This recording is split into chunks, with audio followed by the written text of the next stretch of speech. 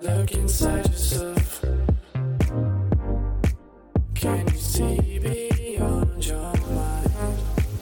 Can you shed You're listening to See Beyond with C. Bond.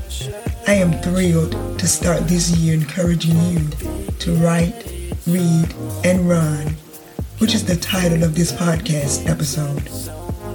Write, read, and run. Perhaps you're wondering if you should change careers this year, maybe start a business, or maybe you're considering asking your employer for a raise, possibly going to school or getting married and starting a family, or just maybe you're thinking about turning your hobby into an income-producing business. You don't have all the answers, and neither do I. But what better way to inspire you to see beyond where you are with just 3 simple steps that you can use. The Bible tells us in the 2nd chapter of Habakkuk to do several things concerning our visions or goals. Write them, read them, and run with them. First, write the vision or the goal. Write your vision plainly, so plain that it inspires you and anyone else who reads it to work towards that goal, that dream, that vision, or that idea. Writing your vision or goal is a visual reminder of what you want to accomplish, and it helps you to plan how you want to accomplish it.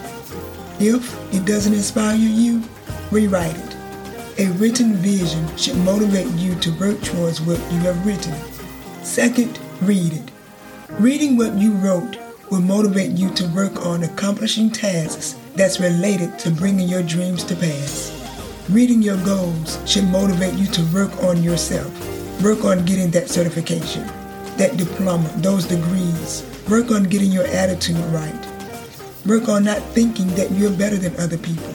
Work on not putting other people down so that you look good.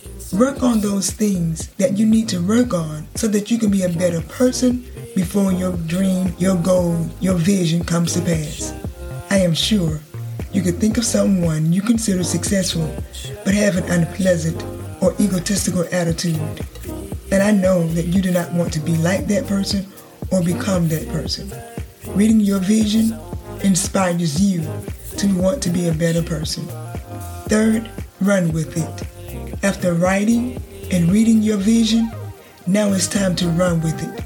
Now is not the time to get sidetracked by anyone or anything. This is the time to see beyond where you are to the finish line. Read and reread your plan to stay motivated and keep running with it. Don't get discouraged if it doesn't happen right away. Remember, sometimes big goals take longer than mediocre goals. Don't forget, you don't have to have all the answers concerning your life, but you must have a vision or goal, and you must see yourself doing, being, or becoming that goal.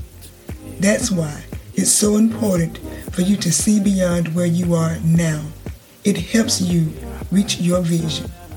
You have been listening to See Beyond with C. Bond. Until next time, keep reading, writing, and running with your vision.